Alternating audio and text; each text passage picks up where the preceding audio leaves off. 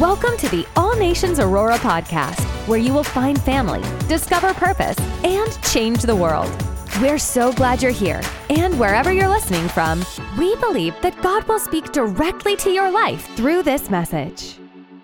Good morning. How y'all feeling? Y'all all right? Man, can we put our hands together for the awesome praise and worship team and the musicians that ushered us in to the presence of God this morning. We're so honored to have each and every one of you here. If you're here for the first time, hey, how are you? My name is Talaat, along with my beautiful wife, Ty, and she is beautiful. We have the distinct privilege of being the lead pastors here at All Nations Aurora, and we are glad that you are here. If this is your first time, you're jumping in the middle of an ongoing conversation that we've been having all month long called No Offense. And I think I've done a pretty good job of offending everybody every single week thus far. Somebody told me last week, they said, Pastor, that last message really got on my nerves.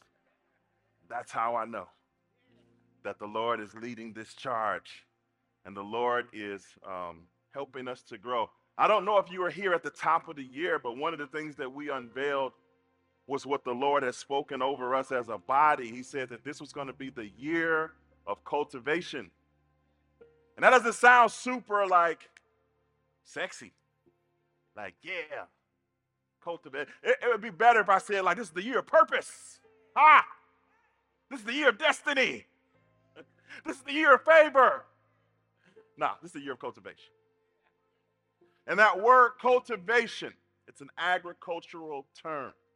Because what happens in agriculture is you get a piece of land or a certain parcel of land, and you can get the ground ready. You can plant seeds. You can water it properly, and fruit will grow. But the problem is that if you do nothing else, that once fruitful place will become desolate and barren and unfruitful. And what has to take place in order for a once fruitful place to maintain its fruitfulness or to become fruitful again, it has to go through something called cultivation, where the ground has to be reworked. You may have to get some weeds out.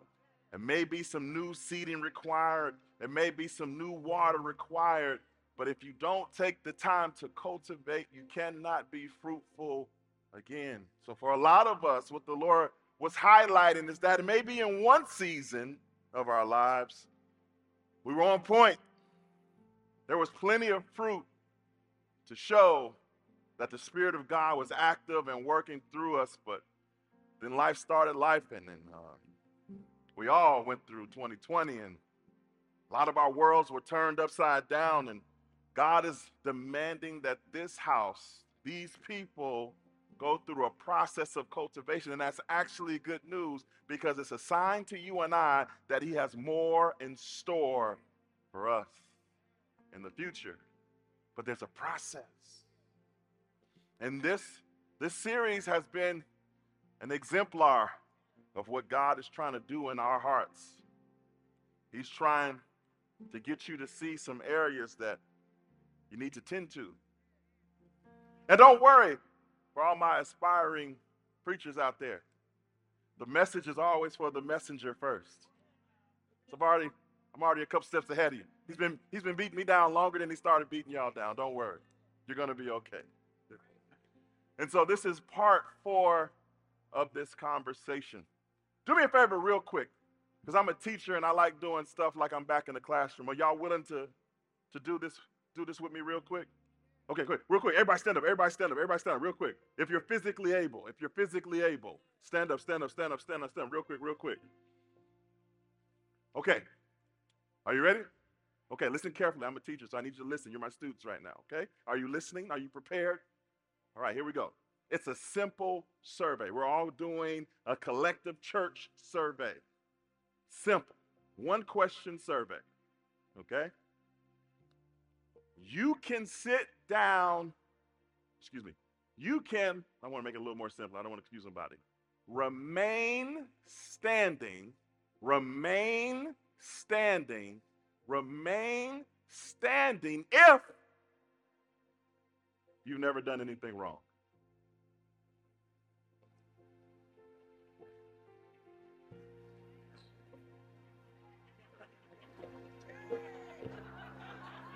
Jesus, everybody. We got one. But the truth of the matter is, we all fall short of the glory of God. We all need his mercy. Because none of us have figured out how to live this life perfectly. Why is that important? Because we tend to be more graceful to ourselves than we do to other people. Even if those other people did something similar to what we've done in our past, we have a tendency to extend more grace to the man or the woman in the mirror than the man or the woman sitting next to us at work, sitting next to us in church, or that family member that did something similar than what we did 5 years ago. Sometimes we get a little amnesia about just how much mercy we are currently in the need of. And I put that word currently there for a reason. Because a lot of church people, we love giving testimonies about things that we did 10 years ago. But we leave out how we fell short 10 minutes ago. As if we don't currently need his mercy now. And I think God is coming to challenge us in that area today. So we're going to be looking at a passage of scripture that's going to be a little challenging. Can I just tell you that up front? I want to be a good pastor. Kind of warn you. This may be slightly uncomfortable, but it's for our good. Point to yourself real quick and say, it's for my good. So we're going to be looking at Luke, the 18th chapter. Luke, the 18th chapter. Starting at verse number 9. And I want to give a little context to this passage of scripture that we're about to read. The scene is such as that Jesus has been teaching. He's in the middle of a teaching. And he's surrounded by people who are, in their mind, have it all together. In their mind, they've been living incredibly righteous lives based on the Talmud, the Torah, which is the first 5 books of the Old Testament, which was their version of the Bible during this time. And so these people really firmly believe in their heart that the way they've been living their life is in accordance with their faith. And therefore, who is this Jesus guy to tell me anything different? Now, before you judge them, make sure that they aren't you. But let's see. Let's see what Jesus has to say. Starting at verse 9. If you got it, say, I got it. If you need more time, say, hold up. Those are Androids. I know it. It's the Bible app. You hit it. At some point, it's going to open. Go to Luke. It's the 3rd book in the New Testament. I'll be reading from NLT version. And it reads, verse 9. Then Jesus told this story to some who had great confidence in their own righteousness. Oh, man, this is starting off rough already. And they scorned everyone else. So here's the story, the parable that Jesus gave them. 2 men went to the temple to pray. One was a Pharisee and the other was a despised tax collector. The Pharisee stood by himself and prayed this prayer. I thank you, God, that I am not like other people, cheaters, sinners, adulterers, I'm certainly not like that tax collector. I fast twice a week, and I give you a tenth of I pay my tithes. But the tax collector stood at a distance and dared not even lift his eyes to heaven as he prayed. Instead, he beat his chest in sorrow, saying, "Oh God, be merciful to me, for I am a sinner." I tell you, this sinner, not the Pharisee, returned home justified before God. For those who exalt themselves will be humbled, and those who humble themselves will be exalted. Real quick, turn to your neighbor real quick, and say, neighbor, are you the Pharisee or the tax collector?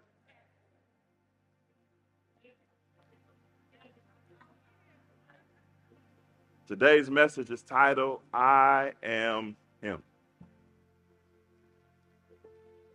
Let's go to the throne of grace. Father in heaven, we honor you this morning, for you lifted our heads off those pillows, not our alarm clock.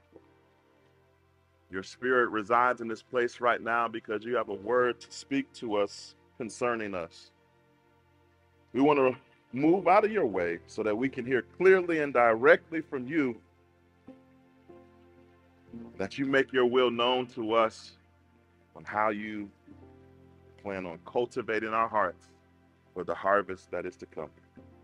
We ask these things in Jesus' name. And all God's people said, I am him. Now, I became more acquainted with this phrase during the last set of NFL playoffs. I saw several players, they would make a good play, and the camera would be on them, and they would be like, I'm him. I'm him. And it started to spread. One player said, Joe Burrow said it. Then I saw Stephon Diggs say it. And then on and on, more and more people were saying it. And then I saw an interview of LeBron James on his show, and they were asking him, what do you think about the comparisons with Jordan and being the GOAT? Which Jordan is the GOAT, just for clarification. But he was asked, what you think about all those comparisons? And he said, I don't care what people think because I'm him.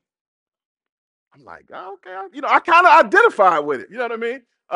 When you're in a competitive environment like sports, you kind of gotta have a little tinge of arrogance, just a little tinge, a little pinch of arrogance in there to compete at the highest level. I remember way back many millennia ago in high school, playing football and growing up playing football pre-high school. Everybody in my city that played football, we was on one team, and so we were teammates. But then when we got to high school, there's this street that goes through the middle of our city, and depending on which side of the street you live on, you go to two different high schools. So in the high schools, we became competitors. And the first couple of years, we didn't play each other because we weren't in the same conference. But then one season, we were gonna play each other. And we ain't played each other since we was little kids. And they were talking, man. They were running their mouth to me. Hey, now listen, I was never the type of player that was on the field running their mouth. My dad taught me always let your play do the talking. So I was that type of player. And I just let my play do the talking. But this was different. They was talking crazy, like such and such, man, he gonna shut you down. You ain't gonna. I'm like, huh? You know me. You know how I do. And I let myself get offended by their trash talk. And game day came. And that offense was growing, had a little seasoning on it. It was cooking up real good in my shanana. And so I took the field with this offense in my heart. And I was tearing this dude up all game. all game. I'm just, get out my way. I'm making tackles in the backfield. I got to this point. This was totally not me. I promise y'all, this is not how I roll, but I was offended. And I was doing my thing. And then after one play, I saw one of my friends on the sideline. Don't judge me, y'all, because I'll be telling y'all the truth about me. And I really feel like y'all be judging me on the inside. I've been redeemed. Okay? But I look, and he had his helmet on. He looking salty. I'm like, you better tell your coach to get somebody else out here. You don't get this quarterback killed. Tell him to get somebody else out here. And I just started yapping and yapping and yapping. Had a great game, but what happened was I became somebody that I wasn't. My character changed because I let offense turn me into somebody other than who my dad raised me to be. I had a character change right there in the middle of my offense, because what could happen when we let offense fester? It could become a character altering disease in our hearts. And what's so dangerous about it is it's subtle. It's not overt. And in a lot of instances, you're not even conscious that your character changed. And you're operating differently than how your Father in heaven raised you to operate in this world. That's why offense is extremely dangerous and should not be taken lightly, because it's a secret assassin. It easily gets behind enemy lines and wreaks all type of havoc. And then you wonder why people stop wanting to be around you. You blame them. You say, well, the higher you go, the less people can be around. Because scientifically speaking, when the altitude raises, it's not the same amount of oxygen. You try to get deep with it. When the truth is, you just nasty. Don't nobody want to be around nasty people. But you didn't even realize that a shift occurred in you. And you tried to dress it up with some anointing oil and say, as I get closer to Jesus, there's the outer court, the inner court, and the holy. Everybody can't come into the holy of holies. I know y'all. I know who I'm talking to. And so did Jesus. Jesus knew exactly who he was talking to. That's why he's the greatest preacher of all time. Because he told this story and he used two characters that he knew would hit home for the people that were listening. These two types of people could not be more different. A Pharisee and a tax collector were on complete opposites of the social scale. One was highly revered, the other was highly reviled. One was looked up to, one was looked down upon. Nobody likes the tax man. You don't even like the tax man. You remember your first paycheck? You was like, who is FICA? I don't know FICA. Why is FICA taking my money? Like, nobody likes to see those lines they're like, I done put in all this work. FICA ain't did nothing. FICA wasn't mopping these floors. FICA wasn't cleaning these dishes. Why FICA get my money? Nobody likes to tax me. And they especially wasn't feeling the tax man in Jesus' day. So let's look at these two characters. Let's start with the tax man. The tax collector had been an unmerciful, money extorting man. He was a thief. That's how they got paid. They were Jews, but they were Jews who contracted themselves to the Roman Empire. And the Roman Empire tasked them with the collecting of taxes on income, on the taxes of goods sold. And the Roman Empire didn't pay them. They would skim money off the top. They would pocket that money. And everybody knew it. That's why they didn't like them. The tax collector was unjust to the poor and the weak. They were prone to take advantage of the least of these in society. In today's economy, we call it predatory lending. When they came up with programs to extract money from people who didn't have extra money to extract and made their situation worse. This is why people did not like them. The tax collector, he didn't pray in an acceptable manner and form in this story because there was a certain way that you came to the temple and you prayed. There was a certain style, there was a certain manner, there was a certain body posture that you were supposed to take. And he ain't do none of that. He ain't follow none of the church rules when he went in the temple to pray. That's why we don't like them tax collectors. They don't pray right. How dumb of a sentence is that? They don't pray right. They don't preach right. They don't sing right.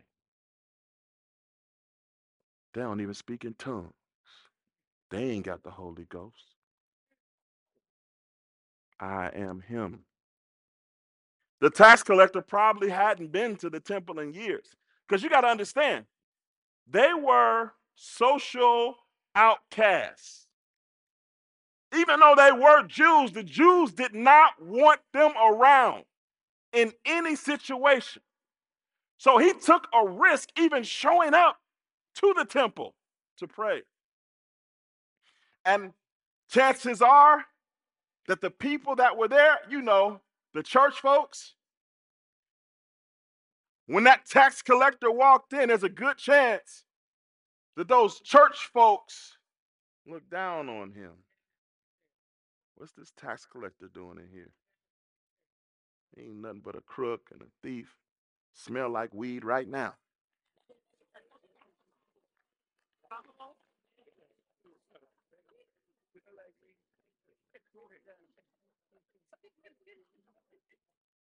You know how church people do.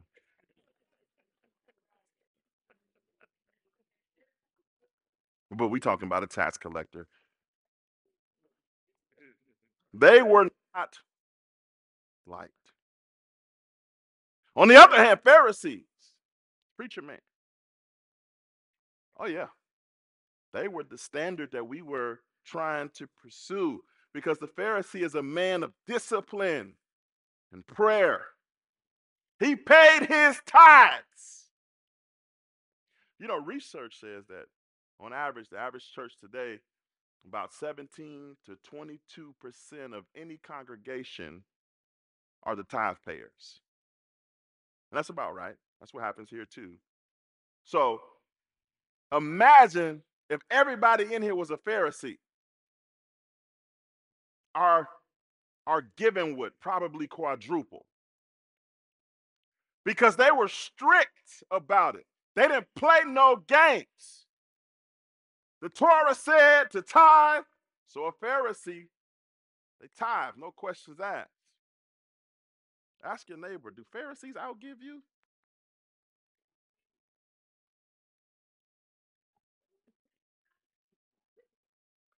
According to this passage of scripture, the Pharisee is different from other people. Remember his prayer? He said, God, thank you, I ain't like other people.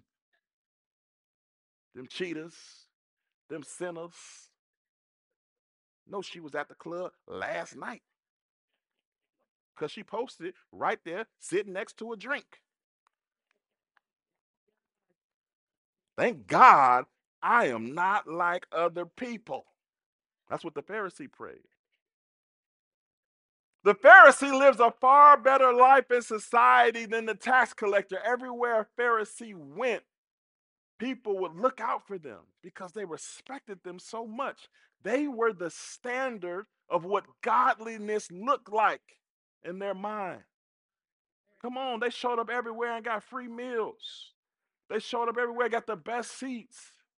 They showed up and people revered and honored them. The complete opposite of what happens when a tax collector shows up.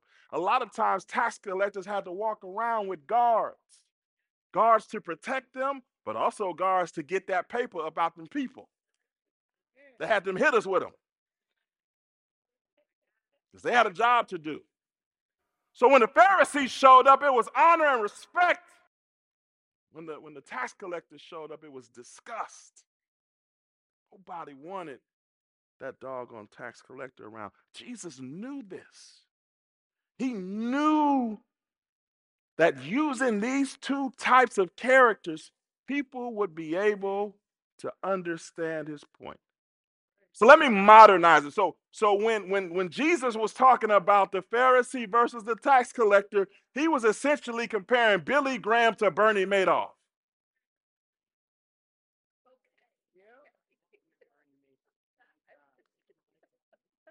This is how he sets the story up. So when the story begins, people probably were forming in their mind how the story would end. Right? Billy Graham preached the gospel, listen, come here, to over 215 million people. That's his resume. On the other hand, Bernie Madoff, over a 20-year period, swindled people out of $65 billion.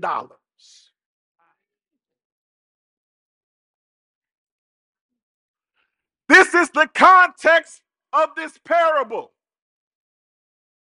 Billy Graham versus Bernie Madoff showed up to church. There's trouble in that sentence because both of them were at church when this happened. Both of them showed up to church to pray.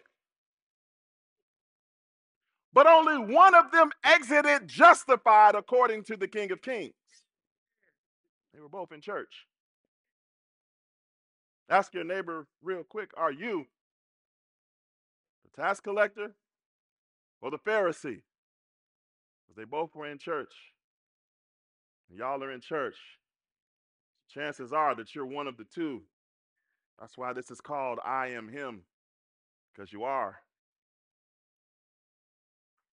We'll find out where you land in a minute. In the Bible, Pharisees and tax collectors had nothing to do with each other. Pharisees were so staunchly committed to being godly that they would memorize the first 5 books of the Old Testament. Have you seen the first 5 books of the Old Testament? It's a lot. It's a lot going on there.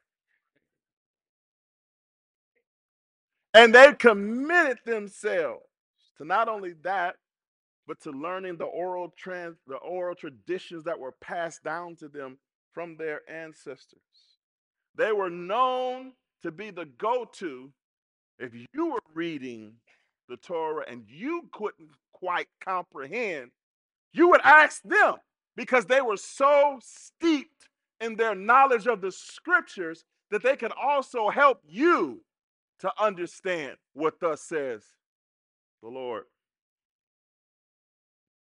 They were committed to over 600 laws.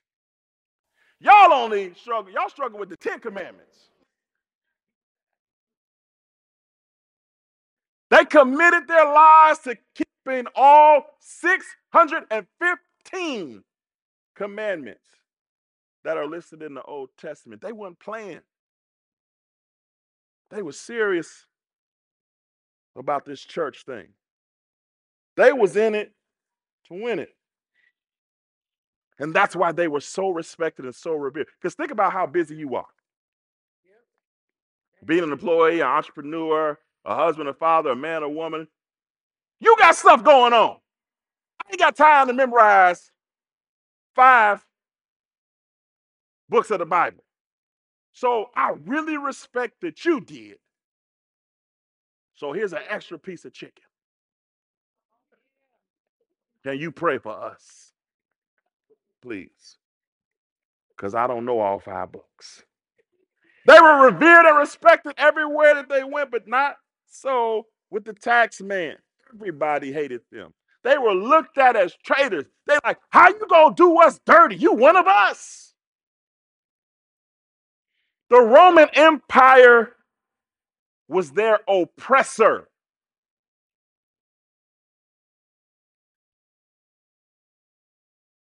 So the tax collector came to the Jews to get money to help the Roman Empire continue to oppress them.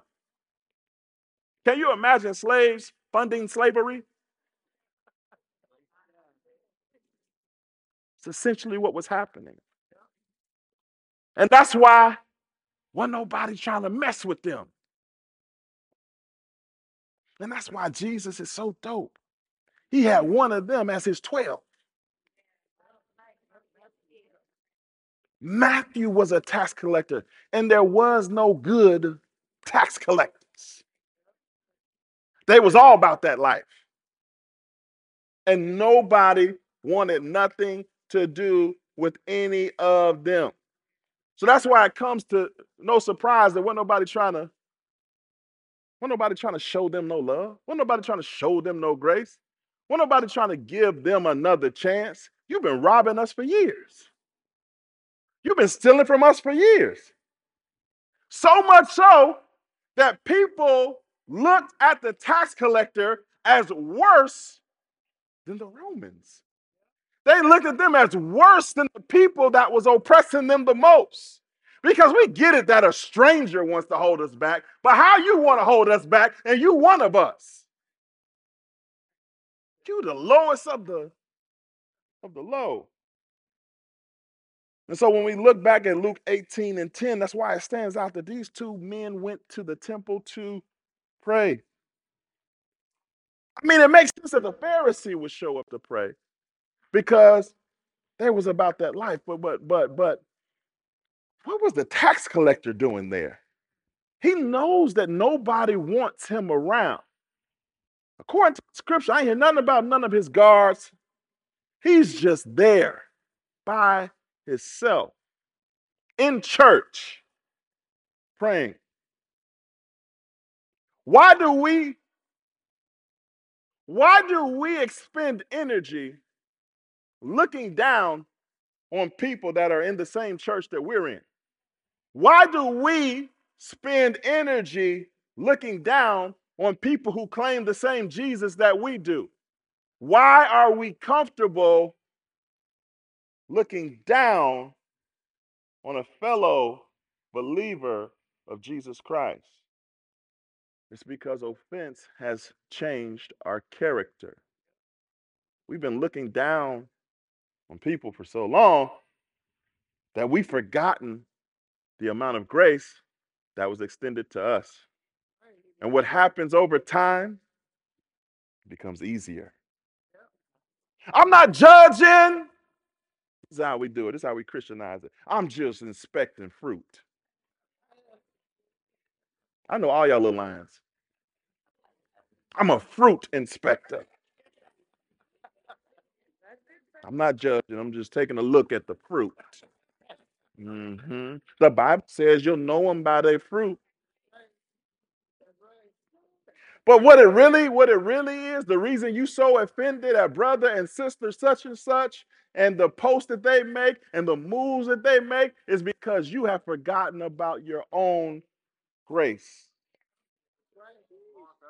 The reason it's so easy for you to look down on others is because you haven't been looking up at him.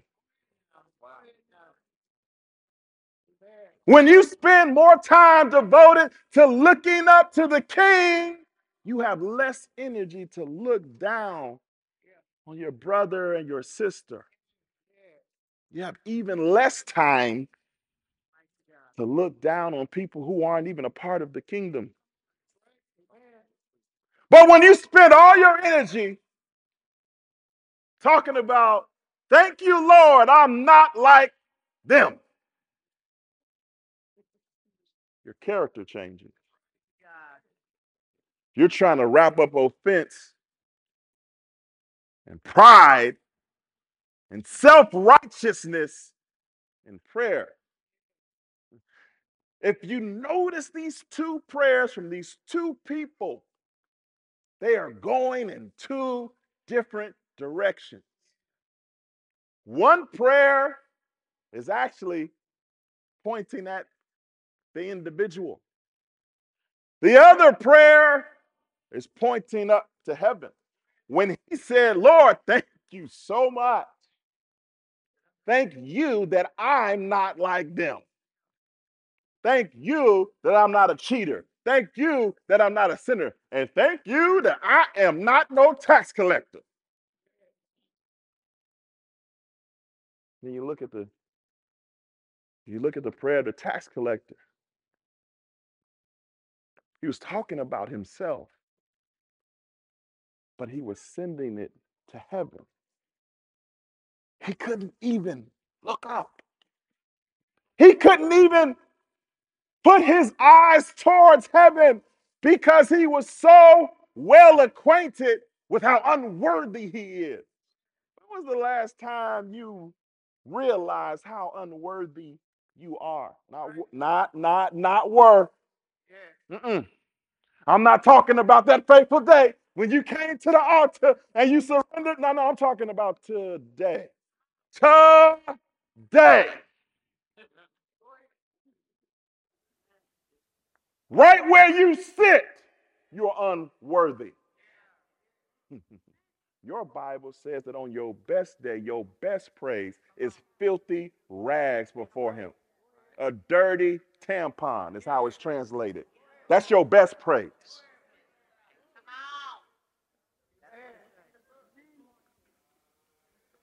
When was the last time you reacquainted yourself with your unworthiness? I wonder if you spent a little time reminiscing on your unworthiness, would you be able to stick your nose down at the person next to you as often as you do?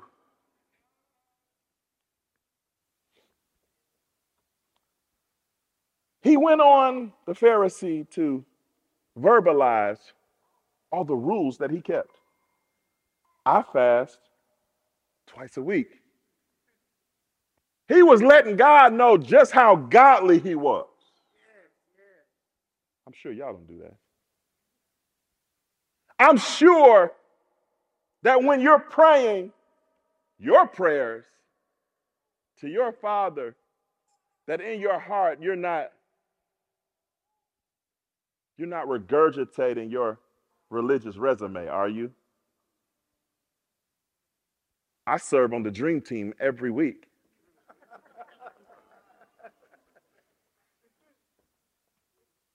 I'm a captain of a life group. I open my doors to people to come and experience the goodness of God. I pay my tithes, about 17% of y'all. I pay my tithes, Lord.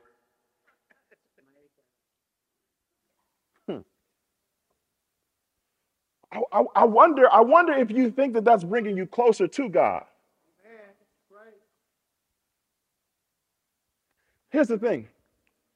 What Jesus was trying to get them and us to understand is this ain't a conversation about right and wrong. Because if it's just a conversation about right and wrong, then the Pharisee's right. He's done all the right things. Then how come at the end Jesus said it wasn't him, it was the tax collector who left justified? Because the conversation ain't about right or wrong, it's about pride and humility. You so busy trying to be right And Jesus said, I'm looking for those who are humble. You can be right and wrong and on your way to hell with your right self. Because Jesus doesn't search the exterior. The Bible says that he searches the intentions of the heart. So I appreciate all 17% of y'all that pay your tithe. I appreciate all y'all that are on the dream team, serving every week. I appreciate all y'all that are in life groups, hosting life groups. But what I really want to know is, where is your heart inside of those tasks? What's your end game? What's your goal? Are you trying to put another bullet on your religious resume? Or are you trying to be more like Jesus? Jesus was humble. Jesus was perfect in all his ways, but he didn't lord that over anybody. He said that I didn't come to be served, but I came to serve. Jesus committed 0 sins. He was righteous. He was pure. And yet this righteous, pure rabbi had this distinct ability to draw sinners to himself. Let me give you some examples. Jesus, he often went to the parties that society said that he shouldn't go. He was hanging with the tax collectors and the like, kicking it on the reg. But Jesus wasn't in there trying to be like them. He was in there so they could become like him. That's the difference between what Jesus was doing and what you was doing at the club. Well, the Bible says we're supposed to be light in dark places, and the club is pretty dark.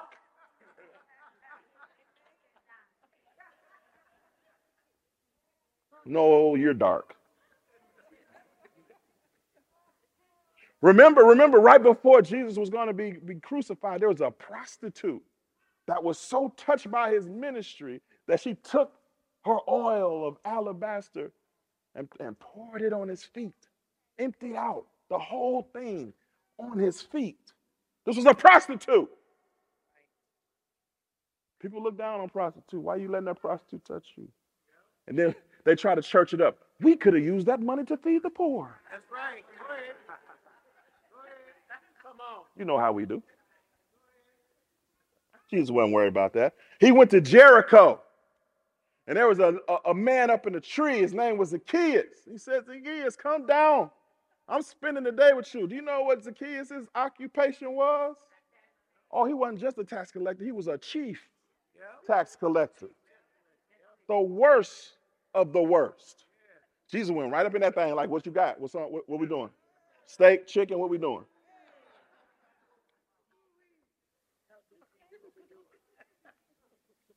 Or how about that time where he spent time with the woman at the well? You know her. The one who had 4 husbands, and the man she was with right now ain't the husband either. Jesus stayed there, was kicking it, drinking water with her, giving her the word of the Lord. He wasn't tripping on her lack of a religious resume. Why? Why did Jesus have the ability to stay holy, to stay righteous, to stay pure, and still attract these sinners to him? It's because he made them feel loved.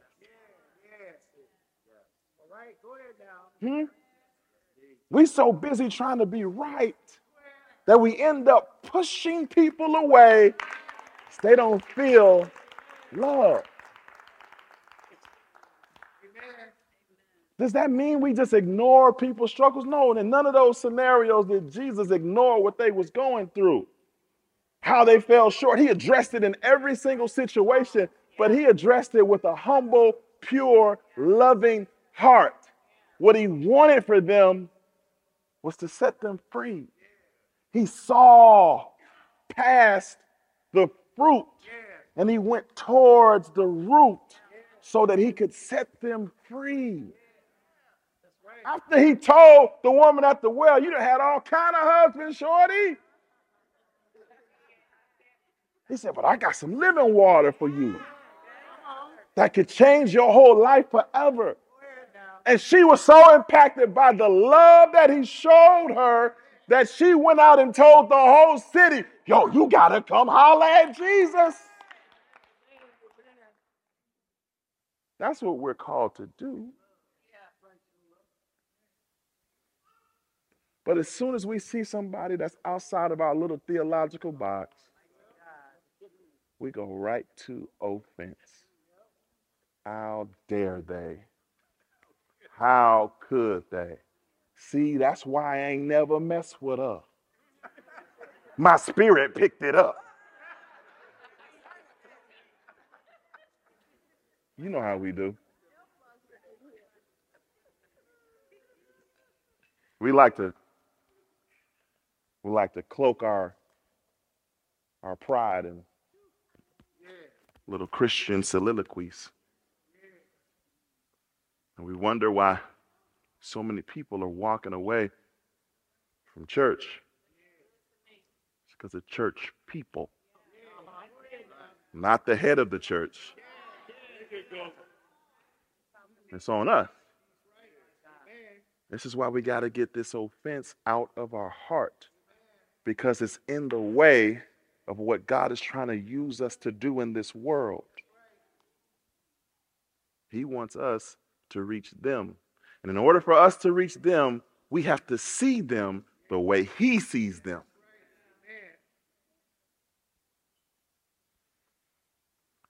I think one of the things that's lacking, that's causing this gap between us having the ability to see people the way God sees them and the way we want to see them, is we lack an eternal perspective. Like, we're so zero focused in on the right here and the right now. Like, some of you come to get prayer at the altar because of a current situation or a current need that you're trying to have met, which is fantastic. The Bible tells us to pray about everything. Pray without ceasing. Cast your cares at his feet. But when we start moving through life without an eternal perspective, our ability to walk in the will of God is extremely shallow. It lacks definition and depth. Because we fail to realize that all the decisions that we're making in the here and now have eternal ramifications beyond this life. You know there's a heaven and a hell, right? One of each, by the way. And the decisions that we're making are leading us to one of these two destinations. But wait a minute. The decisions that we're making about other people is pushing them in one of two directions. Because everything we do, we say, we post, has ramifications that will last throughout eternity. You know that on that glorious day, you're going to have to stand before him, don't you? You know he's going to ask about the things that you did while you was on this earth, don't you? You're going to have to give an account, not just for what you did within yourself, but also how you treated God's other sons and daughters on this earth. I don't think when you get there, you're going to be like, but they were smoking. That's why I ain't talked to them. I didn't want that marijuana devil to get on me.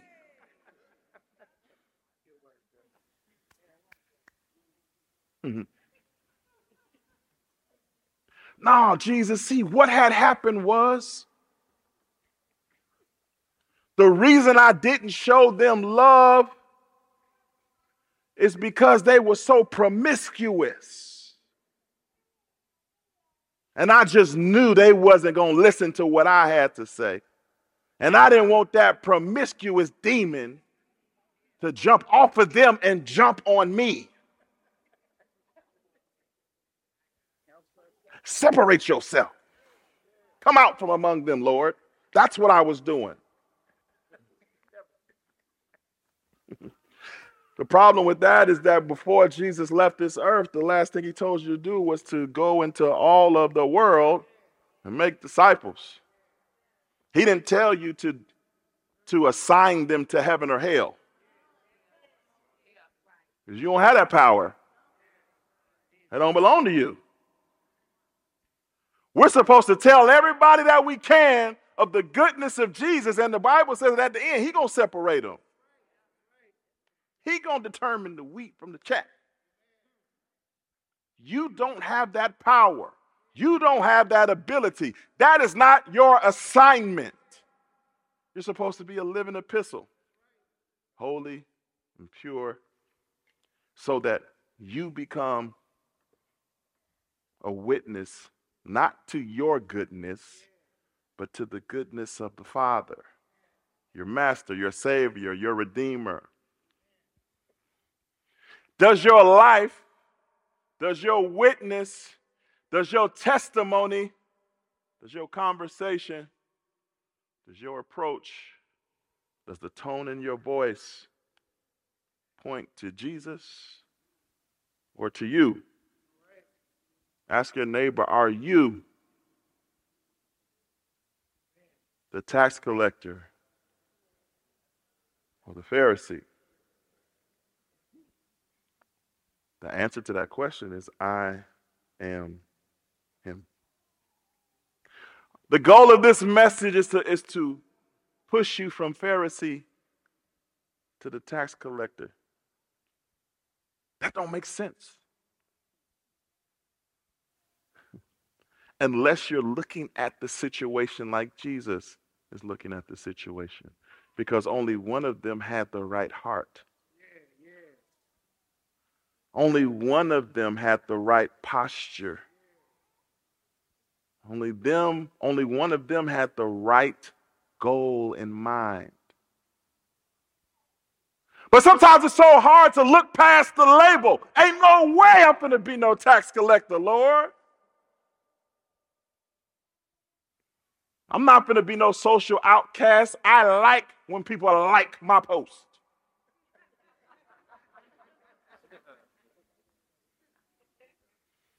I don't want people to not like me.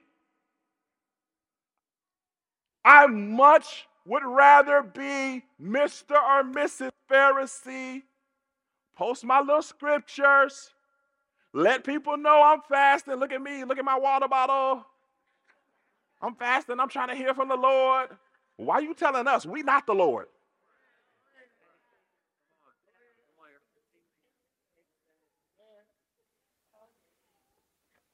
We post our little motivational quotes that really just point back to us. God did it. Favor is on my life.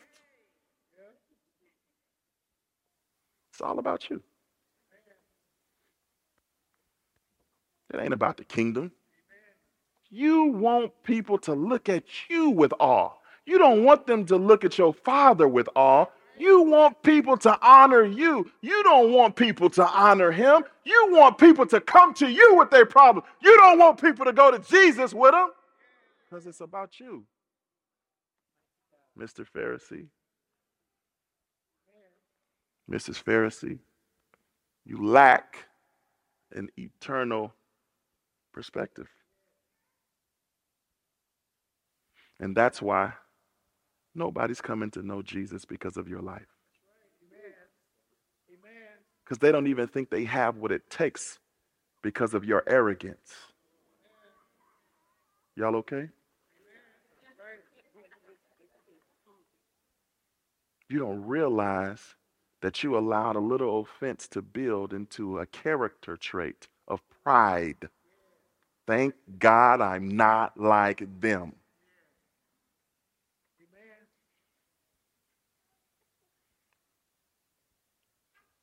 Maybe we should be a little more like the tax collector from a heart perspective. Maybe our hearts need more cultivation than we realize. Maybe that's why it's no fruit. Because our offense has allowed our heart to become overrun with pride. That's why you repost the downfall of the latest trendy preacher. And then you try to put a Bible verse in there. The Lord rises one up and he sits another down. Like, y'all gotta stop. You ain't said one prayer with their name in it. You know why? Because you forgot somebody prayed for you. You forgot.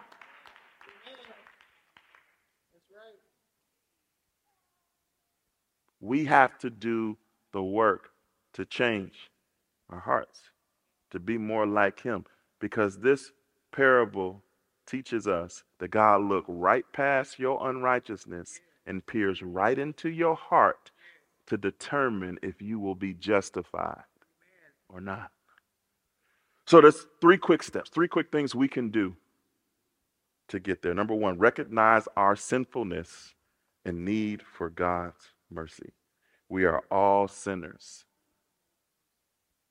in need of God's forgiveness. I said we are all sinners. Yes, you with the ordination certificate on the wall. We are all in need of his forgiveness. Not we all were in need. We all are in need. No matter how good we think we are, we all fall short of his standards. No matter how anointed people tell us that we are, we all fall short of his standards. Romans 3:23 says it like this, as you don't believe me. For everyone has sinned, that's you. We all fall short of God's glorious standards, that's you. Yet God in his grace freely makes us right in his sight, that's you too. He did this through Christ Jesus when he freed us, that's you, from the penalty of our sins. Did you know? Did you forget? Have you developed amnesia to the fact that you are on your way first class to hell? Forever. Never to return. Until Jesus stepped in and freed you. He freed you. Did you forget that you were once a slave to your sins? He freed you. So how can you look down on somebody else's shackles when you used to have a custom fit yourself? So we have to acknowledge that we are definitely in need of his forgiveness right now. R-H-E-T. Now. Right now. Second, we need to realize that there's nothing we can do to earn God's favor. Did you know that? Thank you for serving. We need you. Thank you for volunteering and going out to community with us. Thank you so much for your life group interactions. We want you to continue. That's part of your discipleship. That's part of your cultivation. That's part of you growing. But you cannot earn God's favor.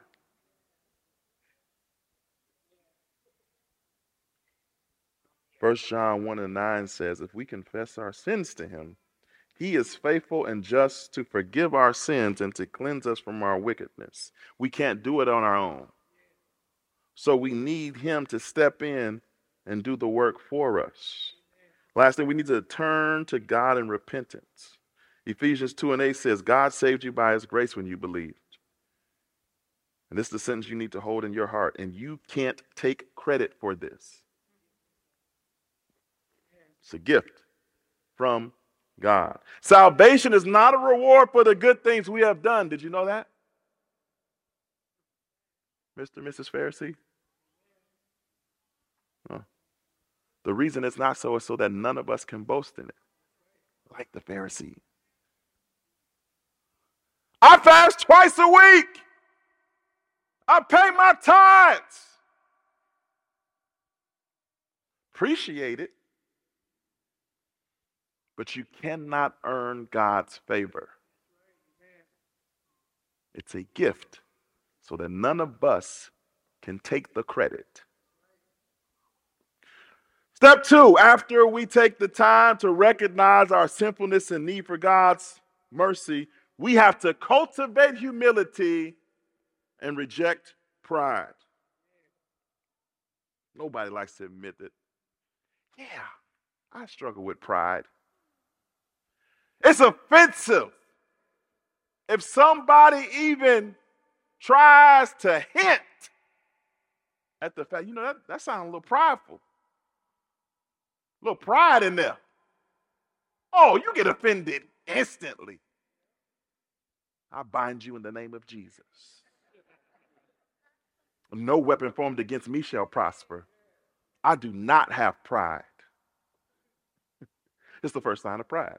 We must resist the temptation, since you don't think that you struggle with this, to compare ourselves to others or to become proud of our achievements. You know what the Pharisee's biggest problem was in his little prayer? He made people the standard of righteousness. Thank God I'm not like them. The standard of righteousness is Jesus. How are you doing in comparison to him? I can answer that for you. You're falling short. You need to remind yourself that Jesus is the standard, that you're still in a journey, you're still trying to attain.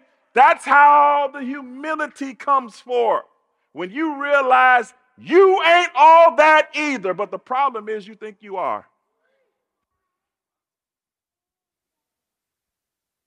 Think you all that. And a bag of chips and some dip on the side.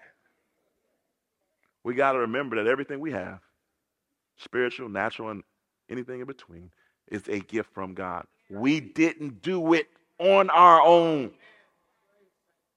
Especially not grace, especially not salvation, especially not mercy. Those were given to us every single morning. James 4:6, and he gives grace generously. As the scriptures say, God opposes the proud. God opposes the proud and gives grace to the humble. Second, we must remember that everything we have is a gift. Proverbs 11:2 says, pride leads to disgrace. Please don't run past this.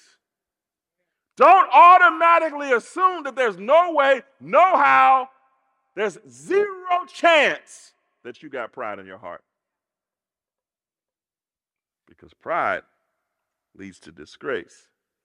But with humility comes wisdom.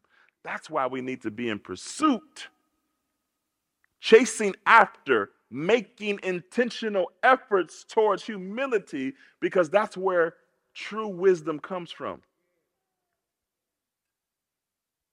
We can't be thinking that we could handle this on our own.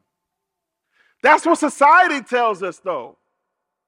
That's why we get the good grades so that we could go to a good school, so that we can get a good job, and so that we can live a good life. It's all based on human effort, human discipline, human hard work. And you do all that and end up feeling empty with your degrees and your job and your house with the picket fence and the 2.5 kids. And you sitting there empty because you did it all in human effort, chasing your best life instead of pursuing the best life God has outlined for you. The only way you can do that is if you put him in the mix of all of your human efforts. Philippians 2:3 says, don't be selfish. Don't try to impress others. That's a struggle. Go look at your timeline. That's a struggle. The Bible says, don't try to impress others. But as soon as you get a new car, your license plate say bless 7.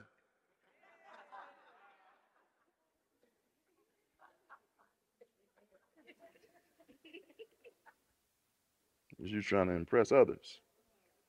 That's right. Man. You want everybody to know about your new boo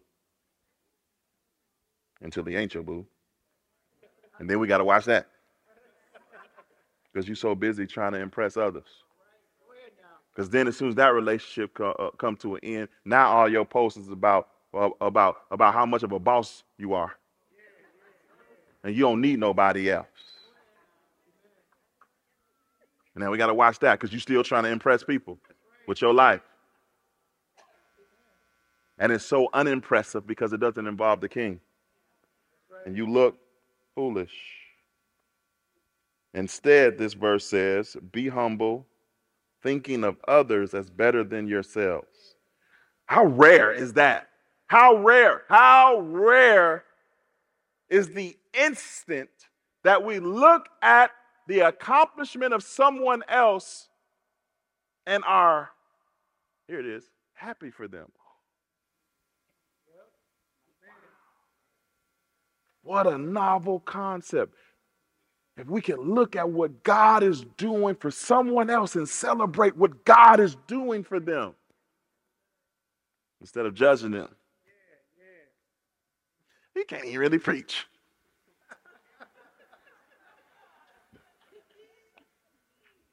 I mean, I have dreams too.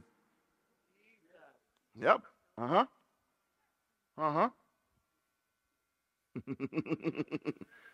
Y'all okay? I sound a little too much like y'all. What's wrong? But we get offended at the success of others. We do. You don't have to admit it. God wrote this message so you can hear it. I ain't tripping. But God's trying to cultivate your heart to think differently. He's trying to kill your pride and resurrect humility in its place.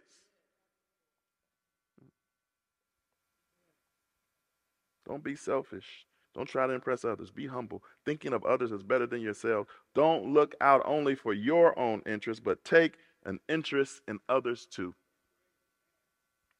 Like, when was the last time you helped somebody else build the thing that God called them to do without looking for anything in return for your own self? Take an interest in others too. All right, y'all are getting tired. Last one. Embrace the love and grace of God. Come on, that's a little easier, right? I know I hit y'all across the forehead with the first two. But it's also important that you embrace the love and the grace of God. Take it in, bring it in close so that you can feel it, so that you can recognize it. Because when you bring it in close and you recognize and you feel that love and you feel that grace, it totally impacts the way that you show up to everybody else. Because when you feel the love of God, when you feel the grace of God, you know what happens? You want other people to feel it too. Because it feels so amazing. When you know for sure that the things that are happening in your life right now, you doggone sure didn't earn it. You definitely don't deserve it. It's mind-blowing that God would allow it to happen. You're going to tell somebody, guess what the Lord did? You ain't going to believe this. And when you take the time to embrace the love and the grace of God, it's going to affect how you communicate it to the next person. Everything coming out of your mouth is going to point to the King as to why this took place. It wasn't your degree. It wasn't your skill set. It wasn't your charismatic personality. It was the grace and the love of God that allowed this to happen. It wasn't me. I had nothing to do. I'm a recipient. I ain't make it happen. I ain't deserve for it to happen. I am just a recipient of the love and the grace of God. For this is how God loved the world. He gave his only Son, so that everyone who believes in him will not perish, but have everlasting life. That's not just a Sunday school memory verse that we learned when we were 7.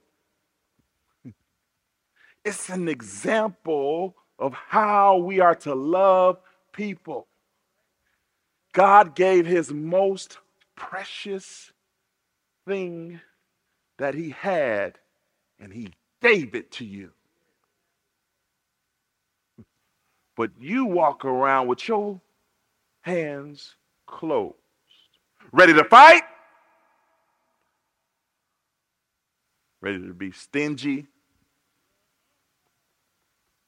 Ready to throw a rock?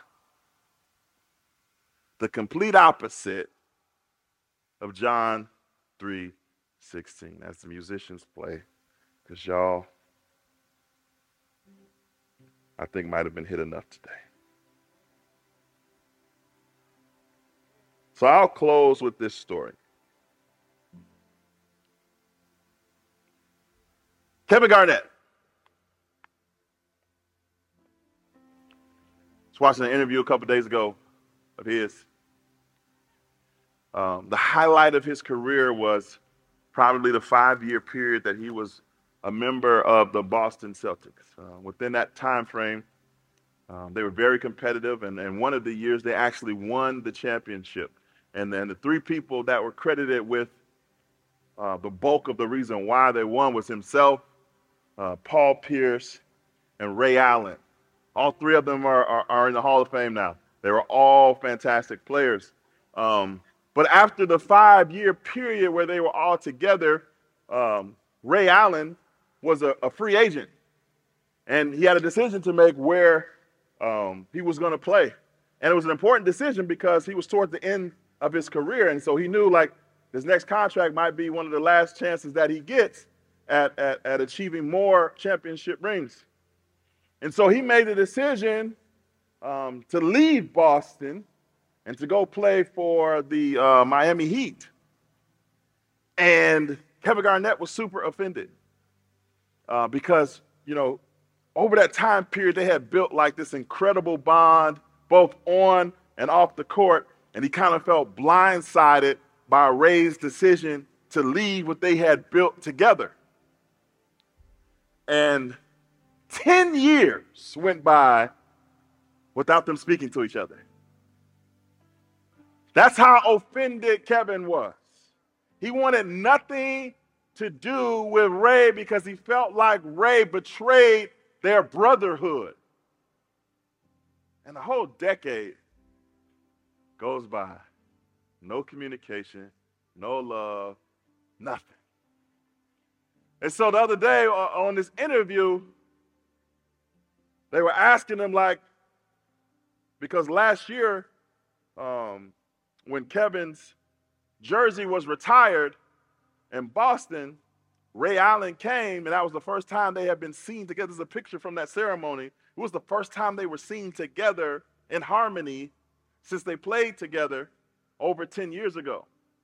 And so he was actually being interviewed by Kevin Hart, the entertainer, and he said, like, what, how did that happen? Because we knew y'all had beef, and he was like, the thing that changed everything was when Kobe Bryant died.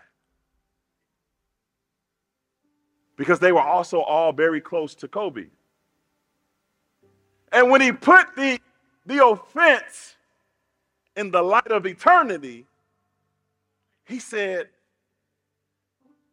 after Kobe died, it had me thinking. He was like, man, if something would have happened to Ray, and we never got a chance to fix the situation, it would have torn me up. It's something about the sting of death that wakes you up to make this big old offense look super small. I'm wondering who else has some 10-year gaps in here. Communication. I wonder who's that former friend you haven't talked to. I wonder who's that brother, that sister, that cousin, that uncle, that dad, that mom you ain't talked to due to an offense. I wonder if you took that offense and dropped it in the light of eternity, how big would it still look? Or how small would it become? So we all end up in one of these two categories that we learned about today, whether we want to admit it or not. Either we're walking around like a Pharisee, talking about at least I ain't like that. At least I didn't do that. At least I didn't stoop that low. And then we make that what we measure our righteousness by. Or we do like the tax collector, and we make him our standard, and we realize I'm nothing but a sinner. I can't even look up to you because I know I don't meet the standard. When you realize that you are still in pursuit of a standard that you haven't attained yet, you're able to have grace for other people who haven't reached that standard yet either. So I ask you, are you the Pharisee? Or are you the tax collector? The answer is, I am him. You're one of them. And the one that you are determines the final result. According to Jesus, not me. It was the tax collector who was justified. Right, because he realized, nobody else had to tell him. He realized for himself he wasn't there yet. He still had work to do. And most importantly, that he still needed God. Thank you for joining us today. For more ways to stay connected, visit us at allnationsaurora.com. Be sure to subscribe and share this podcast with your family and friends. Thanks for listening. Now go out and change the world.